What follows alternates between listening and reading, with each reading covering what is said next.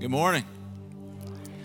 I feel kind of like an introduction is in order. My name's Brandon Williams, and I feel like I've been gone forever. I have been away from here the last 4 out of 5 weeks, and I was on vacation one of those weeks, but before that I was in Dublin. Last week I was in Millen. Had a chance to preach at those campuses, so it's been good. I've missed being here a lot, and so I'm glad to be back. And I was so nervous this morning. I don't know. It's like for the first time I'm back here preaching or something. It's kind of weird, but I'm glad to be here and excited to be here and looking forward to just opening the Word of God with you and being able to share in this time this morning. We're going to continue going through our 412 readings, and now we're really going to be looking at Acts chapters 1 and 2 is where the readings have been a lot in the last week or so. But I really want to start in John 13. And we're going to read quite a bit of scripture up front. And then I want to drop back and begin to talk about some of these texts that we're going to read and be able to look at those and see what God is showing us through these different scriptures. And so John 13, I want to begin in verse 34.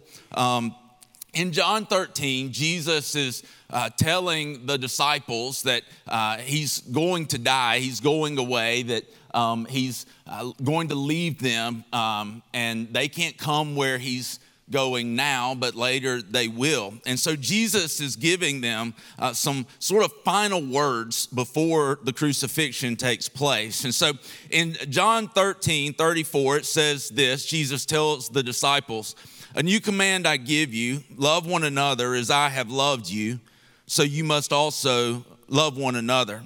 By this, everyone will know that you are my disciples if you love one another." So by this, everyone will know that you are my disciples if you love one another. Over to John chapter 21 now, if you flip over to John 21. This is coming on the heels of the resurrection. Jesus has now been raised. We're going to read where Peter and Jesus are having a conversation after the resurrection. If you remember earlier, Peter had promised Jesus that he would die with him, and he ends up denying him 3 times, which Jesus had predicted. And when he denied him 3 times, the rooster crowed. He remembered that. He was grieved because of that. Now we see where Jesus is speaking with Peter after the resurrection, after they have a miraculous catch of fish, and Jesus appears to them on the beach, and he comes to them and begins to speak with them. And now he's beginning to speak specifically with Peter. And so it says, when they had finished eating, Jesus said to Simon Peter, "Simon, son of John, do you love me more than these?" "Yes, Lord," he said, "you know that I love you." Jesus said, "Feed my lambs." Again, Jesus said, "Simon, son of John, do you love me?" He answered, "Yes, Lord, you know that I love you." Jesus said, "Take care of my sheep." The 3rd time he said to him, "Simon, son of John, do you love me?" Peter was hurt because Jesus asked him the 3rd time, "Do you love me?" He said, "Lord, you know all things. You know that I love you." Jesus said, "Feed my sheep. Very truly I tell you, when you were younger, you dressed yourself and went where you wanted. But when you are old, you will stretch out your hands and someone else will dress you and lead you to where you do not want to go." Jesus said this to indicate the kind of death by which Peter would glorify God. Then he said to him, "Follow me." Now let's jump to Acts chapter 1. Right there, same area, so just the next book of the Bible. And this is the Dr. Luke writing about the works of the Spirit that are beginning to happen after Jesus has ascended to heaven. It says in Acts 1, "In my former book, Theophilus, I wrote about all that Jesus began to do and to teach until the day he was taken up to heaven, after giving instructions through the Holy Spirit to the apostles he had chosen. After his suffering, he presented himself to them and gave many convincing proofs that he was alive. He appeared to them over a period of 40 days and spoke about the kingdom of God. On one occasion, while he was eating with them, he gave them this command: 'Do not leave Jerusalem, but wait for the gift my Father promised, which you have heard me speak about. For John baptized with water, but in a few days you will be baptized with the Holy Spirit.' Then they gathered around him and asked him, Lord, are you at this time going to restore the kingdom to Israel? He said to them, it is not for you to know the times or dates the Father has set by his own authority, but you will receive power when the Holy Spirit comes on you, and you will be my witnesses in Jerusalem and in all Judea and Samaria and to the ends of the earth. Now, over one more chapter to Acts 2. There's a lot of stuff in between there, but I want to focus here on Acts 2, 1 through 4. So Jesus has promised the coming of the Holy Spirit, that his Spirit would come to them, and then they would be his witnesses. They would receive power. And it says in Acts 2, 1, it says, when the day of Pentecost came, they were all together in one place. Suddenly a sound like the blowing of a violent wind came from heaven and filled the whole house where they were sitting. They saw what seemed to be tongues of fire that separated and came to rest on each of them. All of them were filled with the Holy Spirit and began to speak in other tongues as the Spirit enabled them. Jump over a few verses to verse 40. Peter stands up after the filling of the Spirit. He preaches a message and shows the Jewish people who were there how Jesus fulfilled the promises of the Old Testament. And it says in verse 40, with many other words, he warned them and he pleaded with them, save yourselves from this corrupt generation. Those who accepted his message were baptized, and about 3,000 were added to their number that day. They devoted themselves to the apostles' teaching and to the fellowship and to breaking of bread and to prayer. Everyone was filled with awe at the many wonders and signs performed by the apostles. All the believers were together and had everything in common. They sold property and possessions to give to anyone who had need. Every day they continued to meet together in the temple courts. They broke bread in their homes and ate together with glad and sincere hearts, praising God and enjoying the favor of all the people. And the Lord added to their number daily those who were being saved. All right, now flip a few books over. Just go through Acts, go through Romans. You come to 1 Corinthians. I'm going to read a very popular section of scripture here, and if you haven't been in church but you've been to a wedding, chances are you've heard these verses, right? Verse 1 in chapter 13 of 1 Corinthians. If I speak in the tongues of men or of angels but do not have love, I'm only a resounding gong or a clanging cymbal. If I have the gift of prophecy and can fathom all mysteries and all knowledge, and if I have faith, a faith that can move mountains, but do not have love, I am nothing. If I give all I possess to the poor and give over my body to hardship that I may boast, but do not have love, I gain nothing. One more passage of scripture, go through 1 Corinthians, 2 Corinthians, come into Galatians chapter 5. Paul is writing here about the gospel. He's encouraging these believers in Galatia not to begin to try to work for salvation or work to maintain salvation. He's talking to them about circumcision because some of the Jewish people are telling them to be saved, you have to have faith, but also be circumcised. And so in verse 4, Paul writes this, it says in verse 4, you who are trying to be justified by the law have been alienated from Christ. You have fallen away from grace. For through the Spirit we eagerly await by faith the righteousness for which we hope. For in Christ Jesus neither circumcision nor uncircumcision has any value. The only thing that counts is faith expressing itself through love. And so let's pray, and then we'll jump into these texts. Lord, thank you so much for who you are. Thank you, God, for what you've done for us, God, what you've done in us, Lord. God, I just pray, Lord, that this isn't just another time that we're just together, but God, we would be awakened to your presence here. God, that you'd move in our hearts, give us eyes to see and ears to hear what you would say to us today. Reveal yourself in truth today, Lord. Break down the strongholds in our mind that have caused us to see you differently, to see ourselves differently, to see others differently. Give us clarity to see, God, and give us the clarity of purpose to, God, become who you created us to become, and then to fill the earth with the glory that you've, God, given through Jesus. We love you, Lord. We thank you. In Jesus' name, amen. Amen. Well, if you look back there at John chapter 13, Jesus gives a really clear command, and it is that we would love each other. And he tells us in that in loving each other, people will know that we are his disciples. Last week, and I got a chance, as I said, to speak in Millen. I went up there and preached, and I used an example to start the message that I've used here before, and it's about a time when I played golf. One of the things I realized at our Millen campus, and I didn't even think about this until after they raised their hands, I asked who in here plays golf. Well, one person, I think, raised their hand. So nobody plays golf in Millen, so I was like, well, this is going to go over really well, right?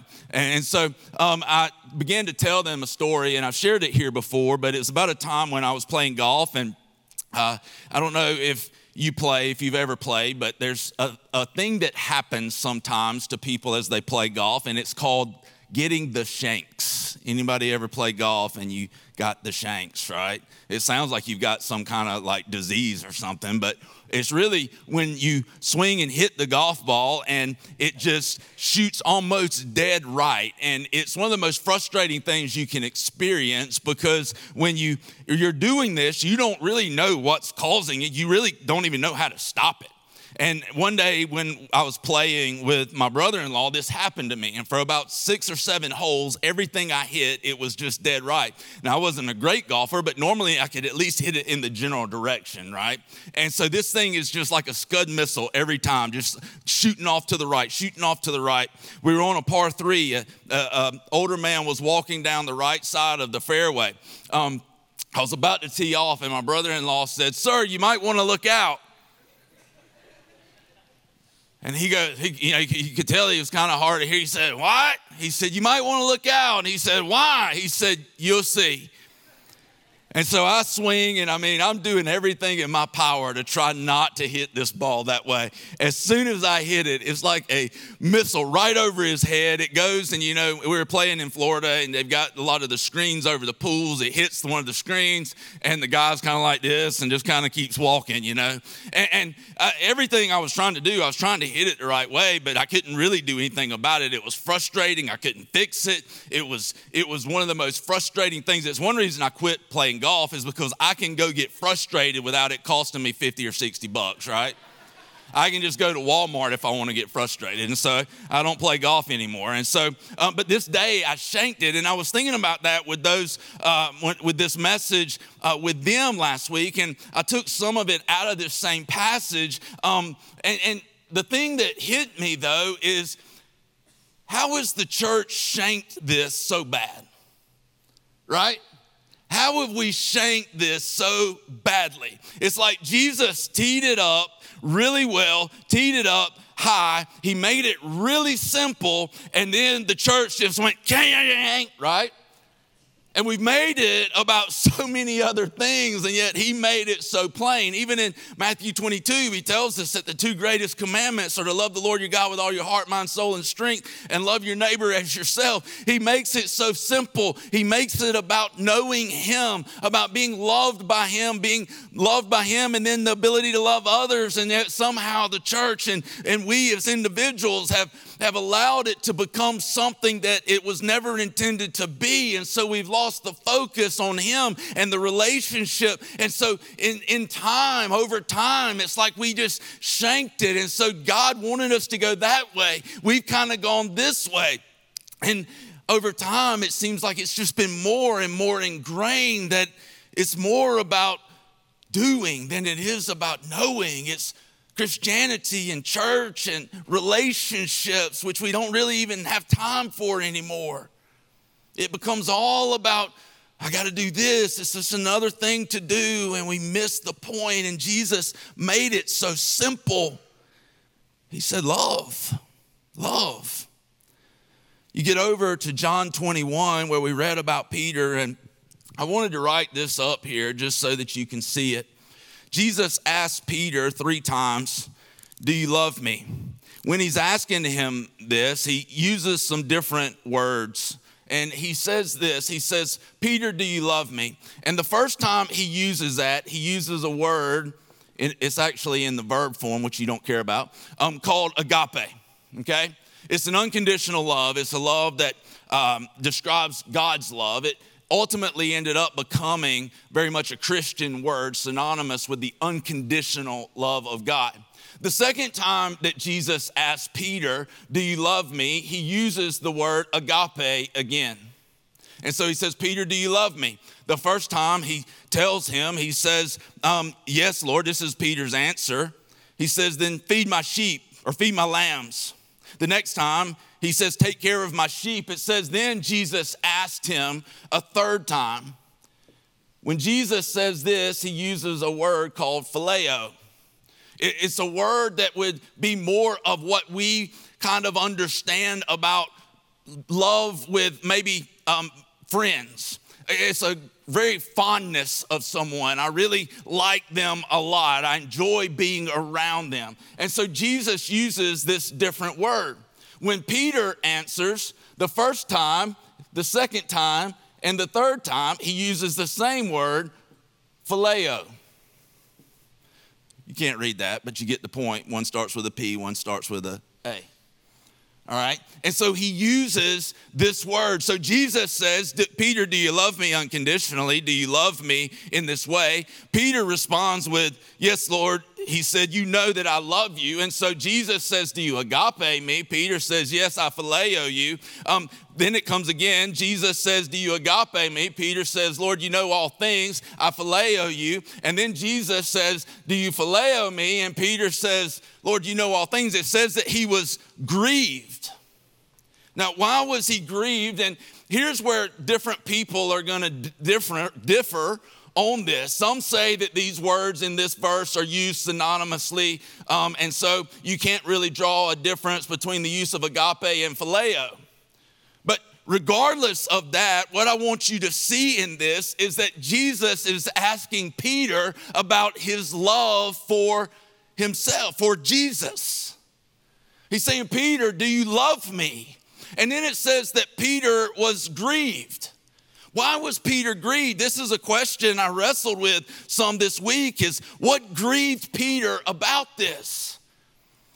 I believe that what grieved him was not just that Jesus asked him 3 times. I mean, I don't think there's anything magical about the number 3 when he asked him 3 times. It'd be like me saying, hey, do you love me? And then you're like, yeah, I love you. You love me? Yeah, I love you. Well, are you fond of me? And then me go, yeah, right? You get all upset. It wasn't something to do with like the number 3. I believe what happens is in this, Jesus is asking these questions, and then Peter realizes that he didn't have what Jesus had for him. Does that make sense? He's in this place where Jesus is saying, do you love me? He even asked Peter, he says, do you love me more than these? Now, there's 2 possibilities. These could represent the other disciples sitting around, or it could represent the fish. People fight over that. No, it was the fish. No, it was the other disciples. I don't think it really matters that much which one it was, and we don't need to fight over it. What we need to see in all of this is that Jesus is saying to Peter, Peter, do you have a love for me that would cause you to lay down your life for me as I laid down my life for you? Peter, do you love me more than these? Do you love me more than these other disciples? In other words, is this relationship between you and I, is it greater than what you have for other people? Is this relationship between you and I, is it greater than the fish and your profession and your old way of life? Is the love that you have for me, is it the same as I have for you, so that you would literally be willing to die because of the love you have for me?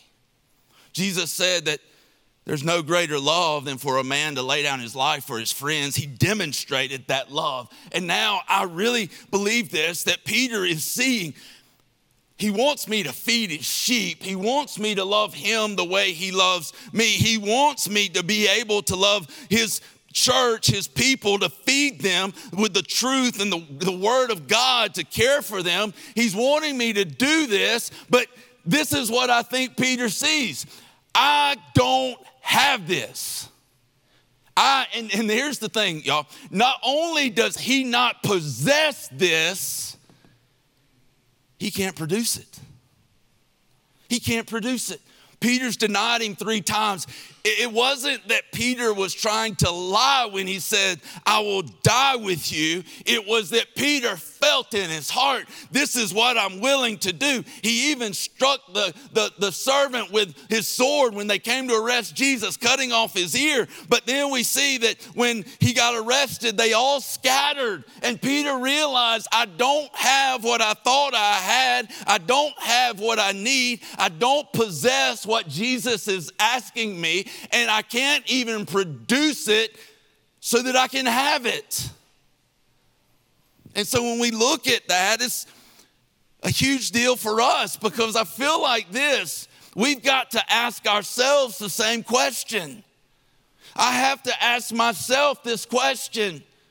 Do I have a love for Jesus? A love that is so great because I've seen who he is, because I've recognized my own sinfulness. I've seen what Jesus has done for me. Now I see who I've become in him. I've been made right with God. Do I have a love for Jesus because of those things that I recognize and that causes me to come to a place of being willing to lay down my life for him?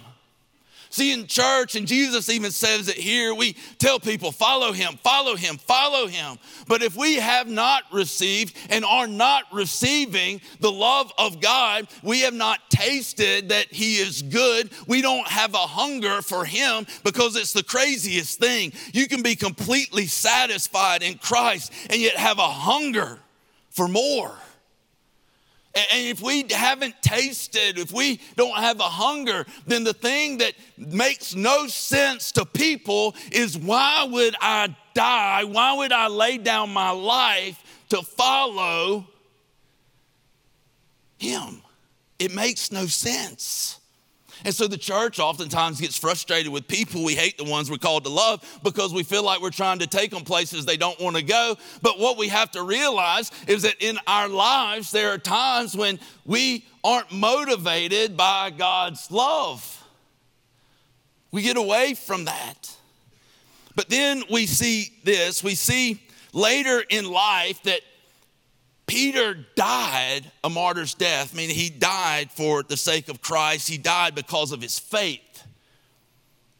He ended up, it's like Jesus is telling him, he is telling him in the last part of the verses we read in 21, he's telling him basically the type of death he's going to die.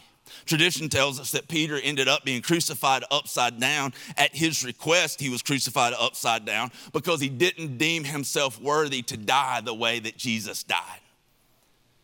That's an incredible difference from the man we see who denied Jesus 3 times, who's hurt because he realizes, I can't do this. I can't produce this. And yet he ends up giving his life. When we read in Acts chapter 2, verses 40 through 47, we see the early church. Their people are coming to know Christ. There's a boldness in their witness. There's a love for each other. There's a love for God and his word. They devoted themselves to teaching. They devoted themselves to fellowship with each other. They devoted themselves to prayer. They devoted themselves to breaking bread, to taking communion and sharing meals and fellowship together. They were a part of all of this together. There was a unity and there was something about them that was divine because the one who is divine was working in them. You go to 1 Corinthians 13 that we read. We have totally lost this chapter because we only use it at weddings, right? I mean, as soon as we hear that, we think about a wedding. We think about somebody getting married. And I preached a lot of weddings where I use those verses, great verses, so true for weddings. But they also have meaning outside of a wedding. In fact, if you look at it in between or on the opposite sides of chapter 13 and 12 and 14, obviously, are 2 chapters on the gifts of the Spirit and knowledge.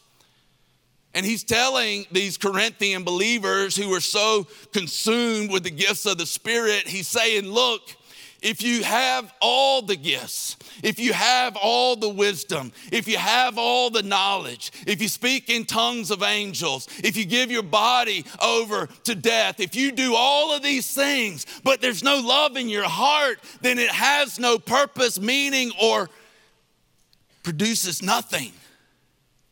He says we gain nothing. And so if we don't have this, everything that we do is still empty and powerless. So we see that this is important. You go to Galatians 5, and Paul tells us again at the end of verse 6 that the only thing that counts is faith expressing itself through love. And so we see how important this is, that we can receive God's love, that we can walk in his love, that we can share his love. It is crucial, but we've made it a minor thing in the church. We'd rather talk about the mysteries and the knowledge rather than allowing the gospel to transform our hearts so that we then can love others like Jesus does.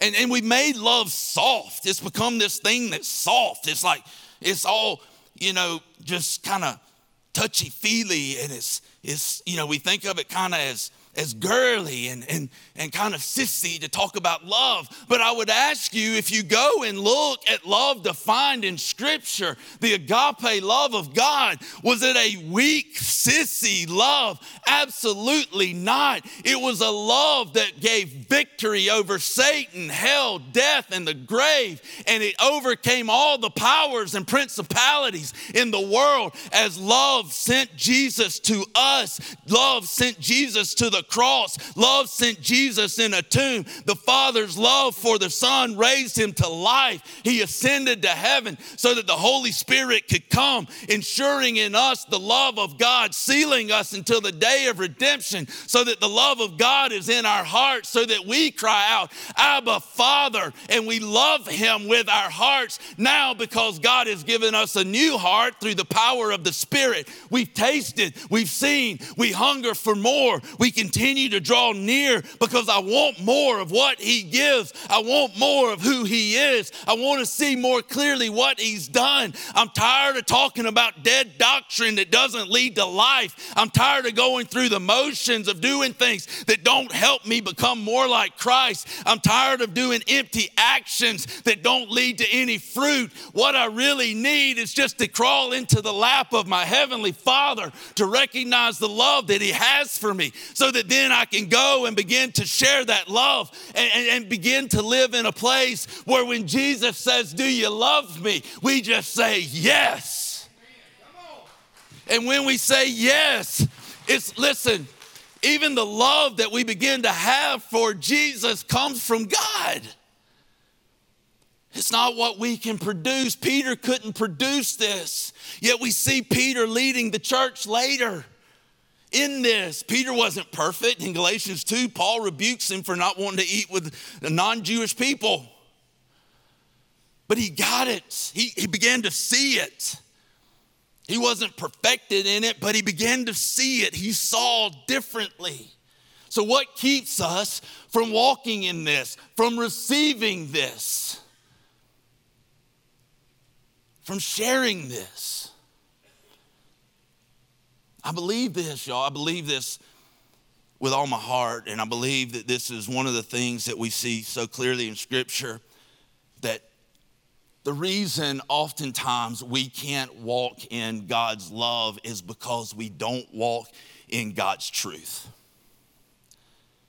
And I want to show you something. This is the only other thing I'm going to draw. So if you look at this on a spectrum,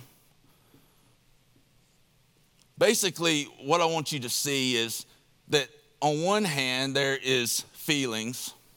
On the other end of that, there's logic. And we're all in different places on this spectrum. So think about this. Do you typically react to things more emotionally, or do you typically react to things more logically? Like the logical person's kind of the calm in the storm, right? And then the person that is more emotional, more feelings, is kind of the chaos in the storm, right? And I'm not saying one's better than the other. I probably fall somewhere about right there. So that I feel things, right? I kind of have a tendency to react emotionally to things. I've got a lot of buddies who are very logical. So look, if you put yourself on this spectrum, look, it's not right or wrong. How many of you would say you respond more in feelings, emotionally, right? Yeah. How about this? How many of you would say I'm more logical? Like you can be in a situation that everybody else is like, oh my gosh. And you're like, well, we need to do A, B, C, and D. Everybody else is like, but don't you see? And you're like, I don't feel things. So let's just do this. Right? And so that's kind of how we can find ourselves, is along those lines. Now listen, I'm not telling you that we don't have feelings when we encounter God. We do. I'm not telling you that you have to check your mind at the door to be in a relationship with God. No, the relationship with God is both emotional and it's logical. Christianity is the one religion that if you really begin to see how it connects from Genesis to Revelation, you go, hey, that kind of makes sense. And so you see that. So it's not that feelings or logic are bad in and of themselves. What I want you to see is they are bad or they are good based off of where they are derived or where they come from. Okay? Everybody still with me? So that when we see this, most of the time in our lives, what drives our feelings, what creates our logic is experience. So how I feel things, how I see things, how I process things, how I feel, how I think, how I respond to my feelings, how I lean on my logic, typically both of those are created by my experience. My experience begins to shape these. The problem for us is this: in the world, most of the time, the experience we have do not reinforce the truths of God's word. So I want you to see this, that experience apart from God's truth is a very dangerous thing. Experience apart from God's truth has the ability to lie to us. Experience apart from God's truth, it begins to shape our feelings and our logic, how we respond, what we think. It begins to create these feelings and logic, listen, that then begin to create assumptions about what is true. Isn't that right? So we begin to experience things. Those experiences then begin to cause us to make assumptions about what's true in my life, shaping how I respond to things, shaping how I think about things. And so everything begins to be shaped by my experience and what I've been told in the world. What we have to see is then those assumptions about the truth then lead us to incorrect ways of thinking and even feeling.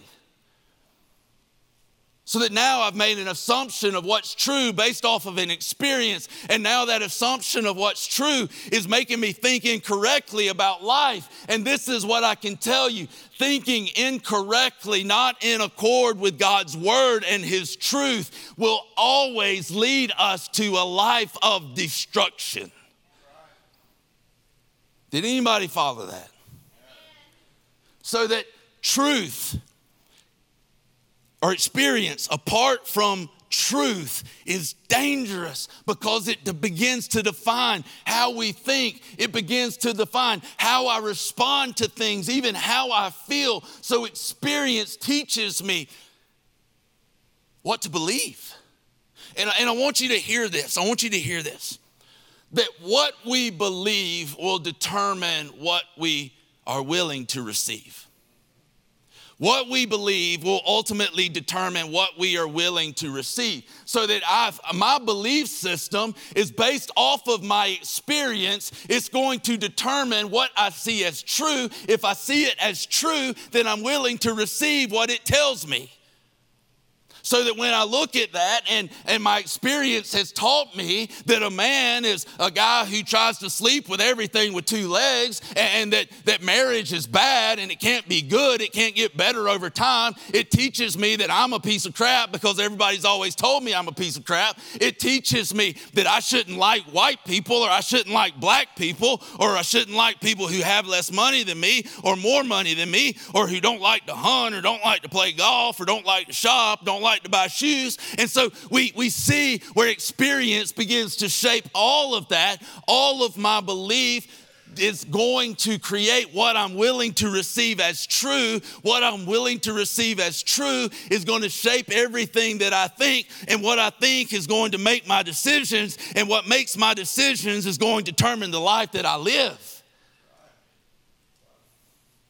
And so when we see this, most of our thinking is driven by experience, not truth. What we have to do, y'all listen, what we have to do, we have to bring our experience into the truth so that our truth defines the experience, not the other way around. So that we see God's word and we see the truth. And when the truth begins to define my life, it begins to define who God is, who I am, who others are, my purpose for existence that is greater than having a nice house, 2 cars, and 2.5 kids. Then I begin to see differently. I begin to think differently.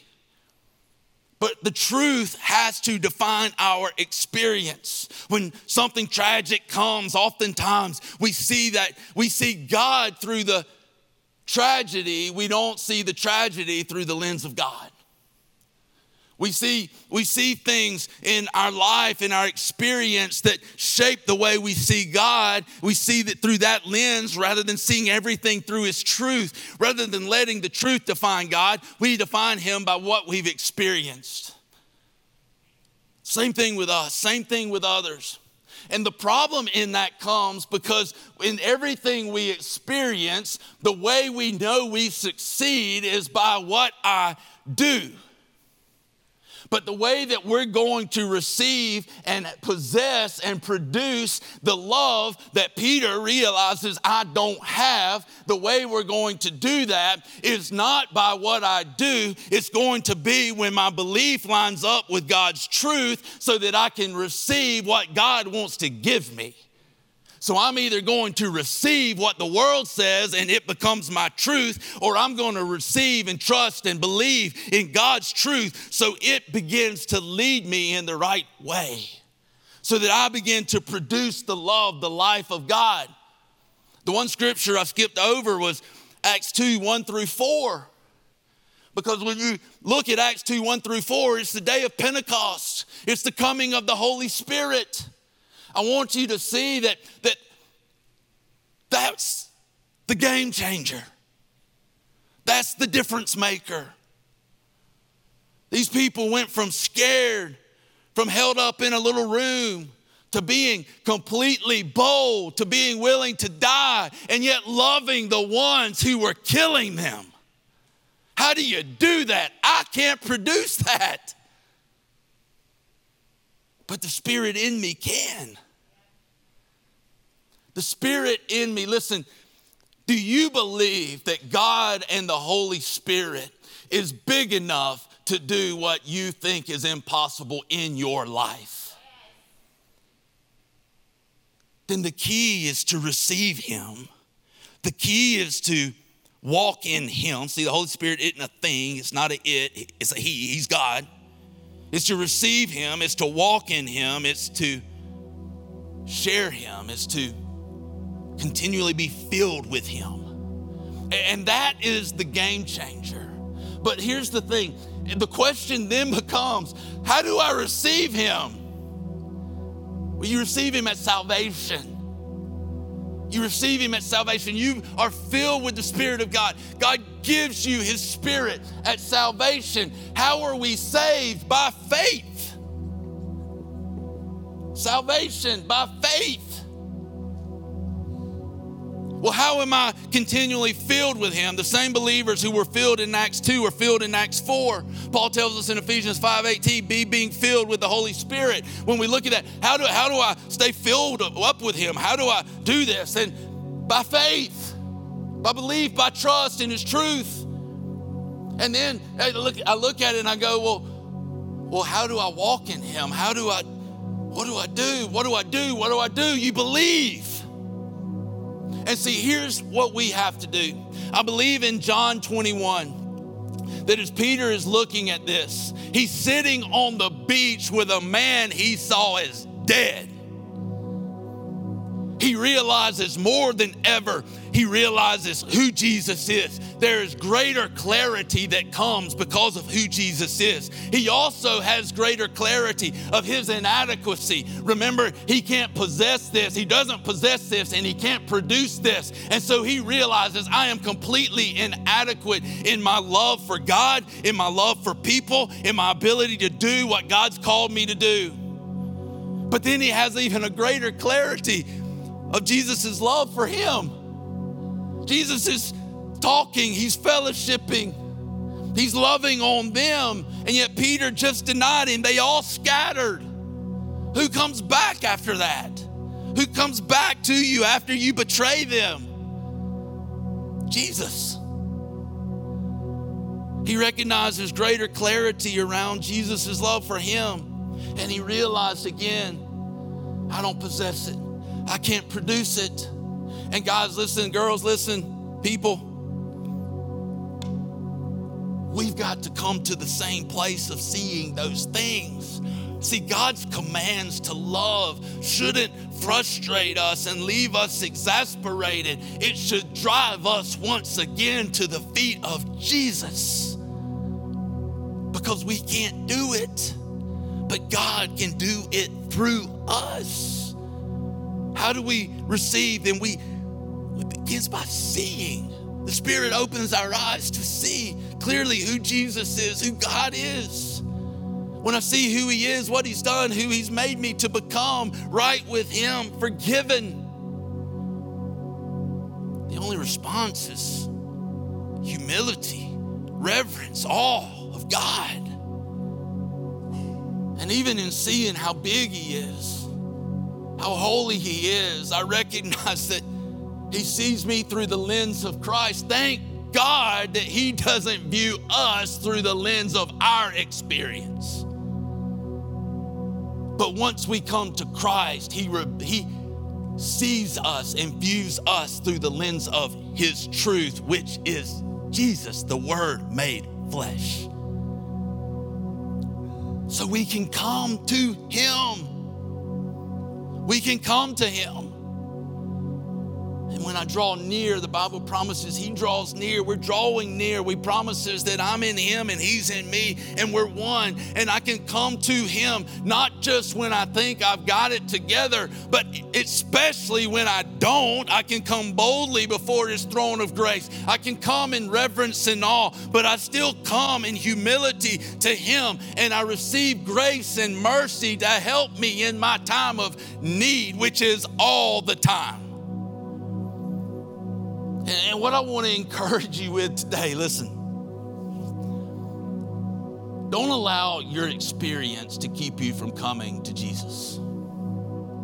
Don't allow what you have believed because of your experience about who God is. Let the truth of who God is be seen through the lens of Jesus Christ. Don't allow your experience in who you are keep you from coming to Jesus. Keep you from drawing near so that you receive the Spirit. We come by faith, not in trusting my ability, but in trusting who he is. I come to him. I come to him consistently, not momentarily, but moment by moment. I come to him Don't let your experience of church and what you've always thought about religion and all these things keep you from coming to Jesus.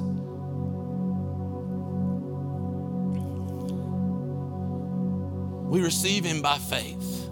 We're filled by faith continually. We walk in him by faith. It's really simple, y'all. Let's not shank this. Right? Don't miss this. If we continue to trust in what I can produce and what I can cause to happen in my life, then we make a mockery of the cross.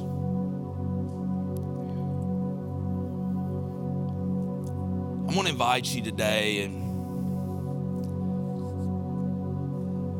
just to be able to take a few minutes, however, whatever, a few seconds, whatever, to see clearly,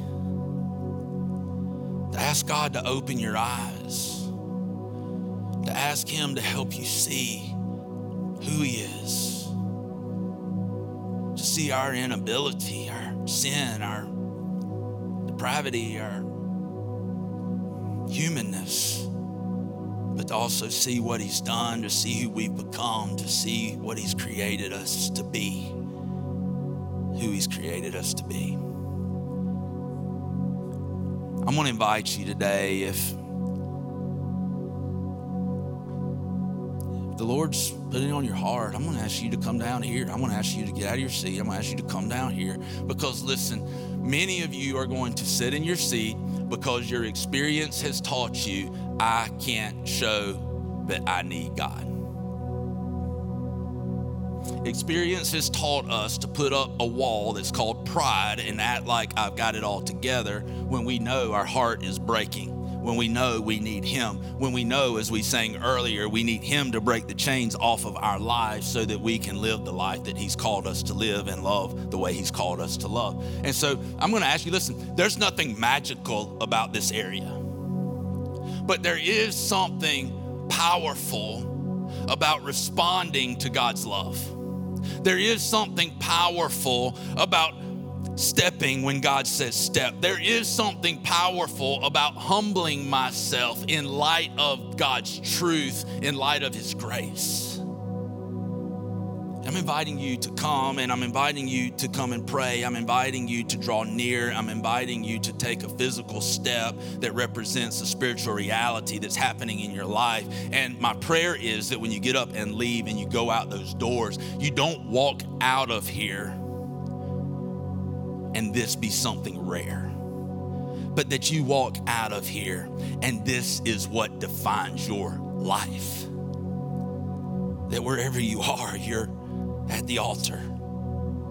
That whoever you're with, you're at the altar. You're drawing near. You're with him. So here's the thing. I'm going to pray. I want you to just respond to him, not to me. Look, respond to him. Get your eyes on him. When I pray, you come. If you need today to take a step of faith, to say, I've never received the Spirit. I've never received Jesus as the Savior of my life, but I need him. I'm going to ask that our prayer team would stand to my right over here. You just go up and you talk to them. They'll help you take the next steps in your faith. I'm asking you to respond. Respond to truth, not to what you've always maybe known. God, I thank you so much for your love for us, your grace, the power of who you are, Lord.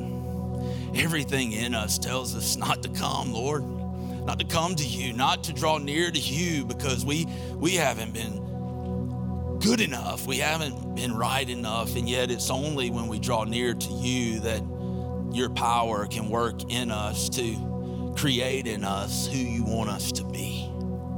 God, let our understanding of you become clear through your truth. Let our understanding of ourselves become clear in your truth. Let our understanding of others and our purpose in this world become clear because of your truth. And let your truth, God, define our experience. I pray we would no longer allow our experience to define what's true. Jesus, I pray you'll continue to speak to our hearts, that we would open your word, that we would see more clearly who you are. God, we love you. We thank you, God, that we can come boldly before your throne of grace all the time, in every season, in every moment. In Jesus' name.